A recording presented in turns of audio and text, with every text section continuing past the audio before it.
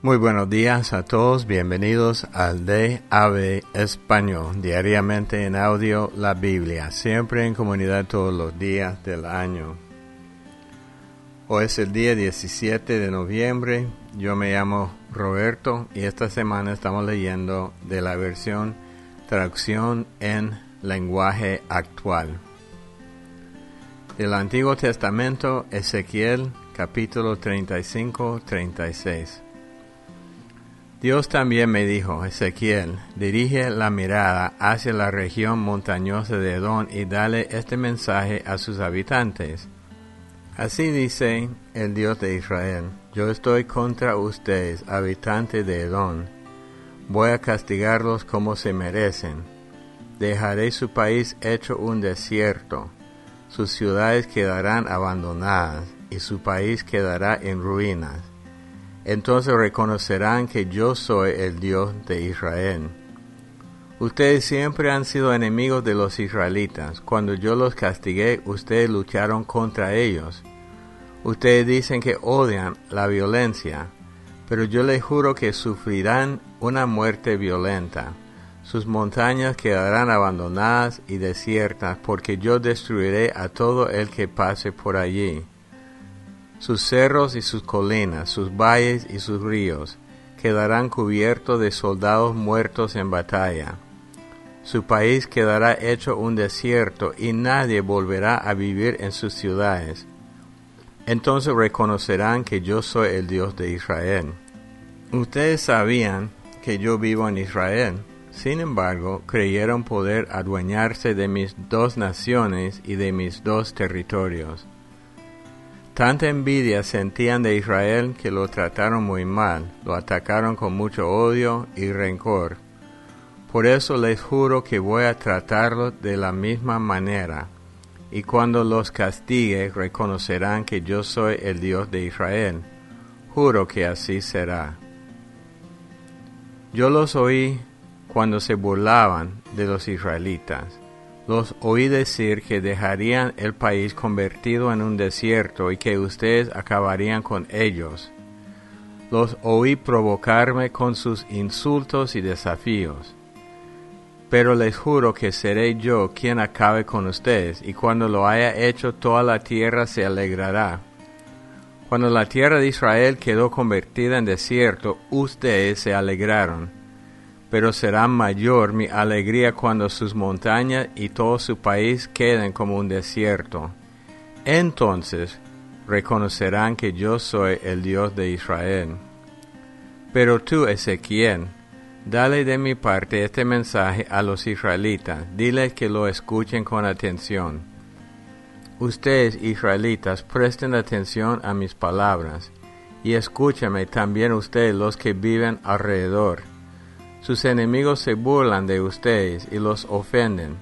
Dicen que ahora el país les pertenece, aunque este siempre ha sido de Israel. Además, las naciones vecinas los atacan, destruyen sus ciudades y les roban todo lo que tienen. Además, toda la gente se burla de ustedes. Pero yo soy el Dios de Israel y me declaro en contra de Edom y de las otras naciones. Estoy muy enojado con ella porque entre burlas y desprecios se han adueñado de mi tierra y la han destruido. Tú, dale de mi parte este mensaje a los israelitas y a las naciones de alrededor. Yo estoy muy enojado contra las naciones vecinas, porque se han burlado de ustedes. Por eso juro que las pondré en vergüenza. Pero ustedes los israelitas verán su país llenarse de altos árboles que darán mucho fruto. Les aseguro que pronto regresarán. Yo mismo voy a cuidar de ustedes, y volverán a sembrar y cultivar sus terrenos. El pueblo crecerá mucho y podrá entonces reconstruir sus ciudades y vivir en ellas. También haré que sus animales se reproduzcan y aumenten en número. Ustedes, israelitas, volverán a llenar el país. Llegarán a estar mejor que antes, y entonces reconocerán que yo soy el Dios de Israel. Volverán a caminar por las montañas del país sin temor alguno. Nunca más abriré las montañas para que se traguen a los desobedientes. No volverán a oír las burlas y los insultos de las naciones. Le juro que así lo haré. Dios también me dijo, quiero que sepas que cuando los israelitas vivían en su país, mataron a tanta gente que dejaron la tierra manchada de sangre. Quedó manchada como una mujer en su periodo de menstruación. Para colmo, llenaron el país de ídolos malolientes. Por eso me enojé con ellos y los dispersé entre las naciones. Por culpa de ellos la gente se burló de mí, pues a donde quiera que llegaban la gente decía, si estos son el pueblo de Dios, ¿por qué han tenido que abandonar su tierra? Entonces decidí defenderme. Por lo tanto, dile de mi parte a los israelitas, ustedes no merecen ser libres, pues por culpa de ustedes las naciones se burlan de mí. Sin embargo, para poner fin a sus burlas, les daré libertad. Así las naciones verán que soy un Dios grande y poderoso, y reconocerán que yo soy el Dios de Israel. Lo he dicho y lo cumpliré. Yo los libraré de todas esas naciones, los reuniré y los llevaré a su tierra. Ustedes adoraron ídolos malolientes, pero yo me olvidaré de sus maldades. Las limpiaré como quien limpia un trapo sucio. Yo les daré nueva vida. Haré que cambien su manera de pensar. Entonces dejarán de ser tercos y testarudos, pues yo haré que sean leales y obedientes. Pondré mi espíritu en ustedes, y así haré que obedezcan todos mis mandamientos. Entonces vivirán en la tierra que les di a sus antepasados, y ustedes serán mi pueblo, y yo seré su Dios. Ya no dejaré que sigan pecando así. Les daré tanta comida que no volverán a sufrir de hambre ni a pasar vergüenza delante de las naciones. Entonces se acordarán de su mala conducta y de sus acciones tan repugnantes, y se avergonzarán. Entiéndame bien. Todo esto lo haré para que ustedes se avergüencen de su mala conducta, y no porque se lo merezcan. Les juro que así lo haré. Y cuando ya los haya limpiado de todas sus maldades, los dejaré reconstruir sus ciudades, que ahora están en ruinas. Vivirán en ellas y cultivarán la tierra que se quedó abandonada. Todo el mundo lo verá y dirá, esta tierra parecía un desierto, pero ahora parece un jardín, es un paraíso. Las ciudades habían quedado destruidas y desiertas, pero ahora las han convertido en fortaleza y ya vive gente en ellas. Entonces los pueblos vecinos que hayan quedado con vida reconocerán que yo soy el Dios de Israel.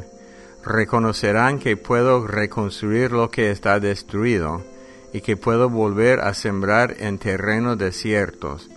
Yo soy el Dios de Israel y cumpliré mi palabra.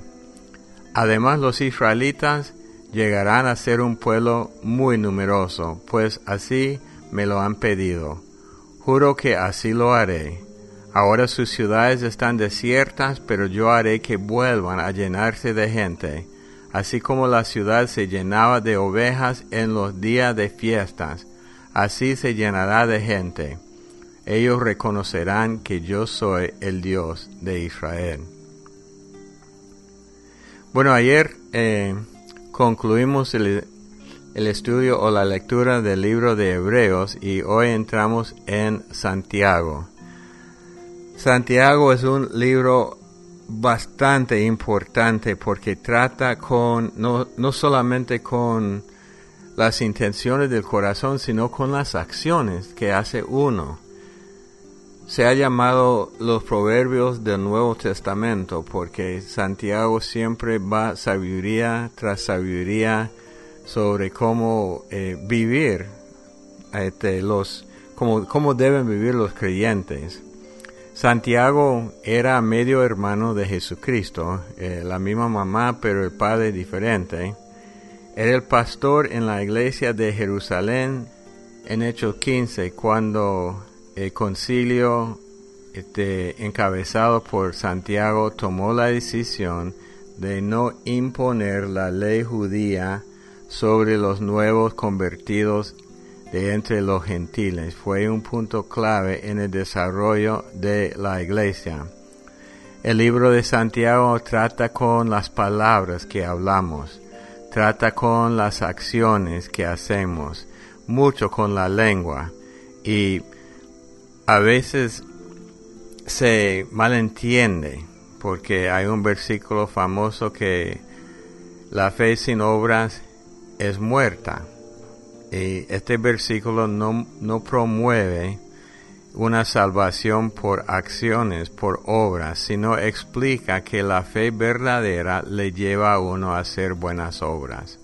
Entonces, y nosotros también hicimos un estudio bastante completo de Santiago hace rato. Si usted tiene interés, le puedo pasar el enlace con los audios y las notas. Entonces, entremos, Santiago 1, del 1 al 18. Yo, Santiago, estoy al servicio de Dios y del Señor Jesucristo, y les envío un saludo a los cristianos que viven en todo el mundo. Hermanos en Cristo, ustedes deben sentirse muy felices cuando pasen por toda clase de dificultades. Así, cuando su confianza en Dios sea puesta a prueba, ustedes aprenderán a soportar con más fuerza las dificultades. Por lo tanto, deben resistir la prueba hasta el final para que sean mejores y puedan obedecer lo que se les ordene. Si alguno de ustedes no tiene sabiduría, pídasela a Dios. Él se la da a todos en abundancia, sin echarles nada en cara. Eso sí, debe pedirla con la seguridad de que Dios se la dará. Porque los que dudan son como las olas del mar, que el viento lleva de un lado a otro. La gente que no es confiable ni capaz de tomar buenas decisiones no recibirá nada del Señor. Si alguno de ustedes es pobre, debe sentirse orgulloso de lo mucho que vale ante Dios. Si alguno es rico, debe sentirse feliz cuando Dios lo humille, pues las riquezas duran muy poco, son como las flores del campo. Cuando hace mucho calor, las plantas se secan, entonces sus flores se marchitan y pierden su belleza. Lo mismo pasa con el rico, ni él ni sus riquezas durarán. Al que soporta las dificultades, Dios lo bendice, y cuando las supera, le da el premio y el honor más grande que puede recibir, la vida eterna que ha prometido a quienes lo aman. Cuando ustedes sean tentados a hacer lo malo, no le echan la culpa a Dios, porque Él no puede ser tentado ni tienta a nadie a hacer lo malo. Al contrario, cuando somos tentados son nuestros propios deseos que nos arrastran y dominan. Los malos deseos nos llevan a pecar, y cuando vivimos solo para hacer lo malo, lo único que nos espera es la muerte eterna. Mis queridos hermanos, no sean tontos, ni se engañen a ustedes mismos. Dios nunca cambia. Fue Dios quien creó todas las estrellas del cielo, y es quien nos da todo lo bueno y todo lo perfecto. Además, quiso que fuéramos sus hijos. Por eso, por medio de la buena noticia de salvación, nos dio una vida nueva. Salmo 116. Yo amo a mi Dios porque Él escucha mis ruegos. Toda mi vida oraré a Él porque me escucha. La muerte me tenía atrapado, me dominaba el miedo de morir. Sentí una angustia terrible, entonces le rogué a Dios que me salvara la vida. Mi Dios es justo y compasivo. Es un Dios tierno y cariñoso que protege a los indefensos. Yo no tenía quien me defendiera, y Él vino en mi ayuda. Dios mío, Tú has sido bueno conmigo. Ya puedo dormir tranquilo. Me libraste de la muerte, me secaste las lágrimas, y no me dejaste caer. Mientras tenga yo vida, siempre Te obedeceré. Confío en ti, mi Dios, aunque reconozco que estoy muy afligido. Demasiado pronto he dicho que no hay nadie en quien confiar. ¿Cómo podré, mi Dios, pagarte todas tus bondades, mostrándome agradecido y orando en tu nombre y cumpliéndote mis promesas en presencia de tu pueblo? Dios nuestro, a ti te duele ver morir a la gente que te ama. Líbrame de la muerte, pues estoy a tu servicio. Llevaré hasta tu altar una ofrenda de gratitud y oraré en tu nombre. En los patios de tu templo, en el centro de Jerusalén, y en presencia de todo tu pueblo te cumpliré mis promesas. Alabemos a nuestro Dios. Proverbio 27, del versículo 23 hasta el 27. Las riquezas no son eternas, ni el dinero dura para siempre. Las cosechas se acaban y la hierba se seca, por eso cuida bien tus rebaños. Tus ovejas te darán su lana, tus cabras te darán mucha leche, y así podrán alimentarse tú y tu familia y hasta tus empleados. Además podrás vender tus cabras y con el dinero comprar un terreno. Bueno, entrando en Santiago desde el inicio, vemos unos versículos bien conocidos. En otras versiones dicen que debemos gozarnos cuando estamos enfrentando cualquier clase de dificultades. Esto no es natural para el ser humano. Cuando enfrento algo difícil no tengo la primera reacción de gozarme. Sin embargo, Dios nos dice a través de Santiago que debo regocijarme al enfrentar una prueba, porque al resistir la prueba hasta el final, yo llego a ser una persona más madura, con más fuerza para hacer lo que me toca hacer. Versículo 5 dice, si alguno no tiene sabiduría, pídasela a Dios y Él se la da a todos en abundancia. Es cierto, y ocupamos este versículo en mucho. Sin embargo, como he mencionado en años anteriores, el contexto de este versículo es pedirle a Dios sabiduría en cuanto a cómo enfrentar las dificultades. En otras palabras, cuando estoy enfrentando a una dificultad, yo sé que Dios me va a hacer más fuerte. Pero si yo no sé cómo pasar por esa dificultad, con la unción de Dios, yo le pido a Él sabiduría y Él me enseña, Él me da la sabiduría para pasar por eso. Y tengo que pedir con fe, sin dudar, porque si dudo, es que no recibo nada de Dios. Recuerden que en Hebreos, el libro antes de Santiago, leímos que sin fe no podemos agradar a Dios. Entonces, aun cuando pido que me ayude o pido que me dé sabiduría cómo enfrentar una dificultad, tengo que pedírselo con fe, esperando que Él me va a dar lo que estoy pidiendo. Santiago sigue, porque dice, al que soporta las dificultades, Dios lo bendice. Entonces, la vida está llena de dificultades, de dolores, de persecuciones. Hasta Jesucristo nos garantiza que si lo seguimos a Él, vamos a sufrir persecuciones. Pero Santiago nos explica que tienen su propósito en nuestra vida.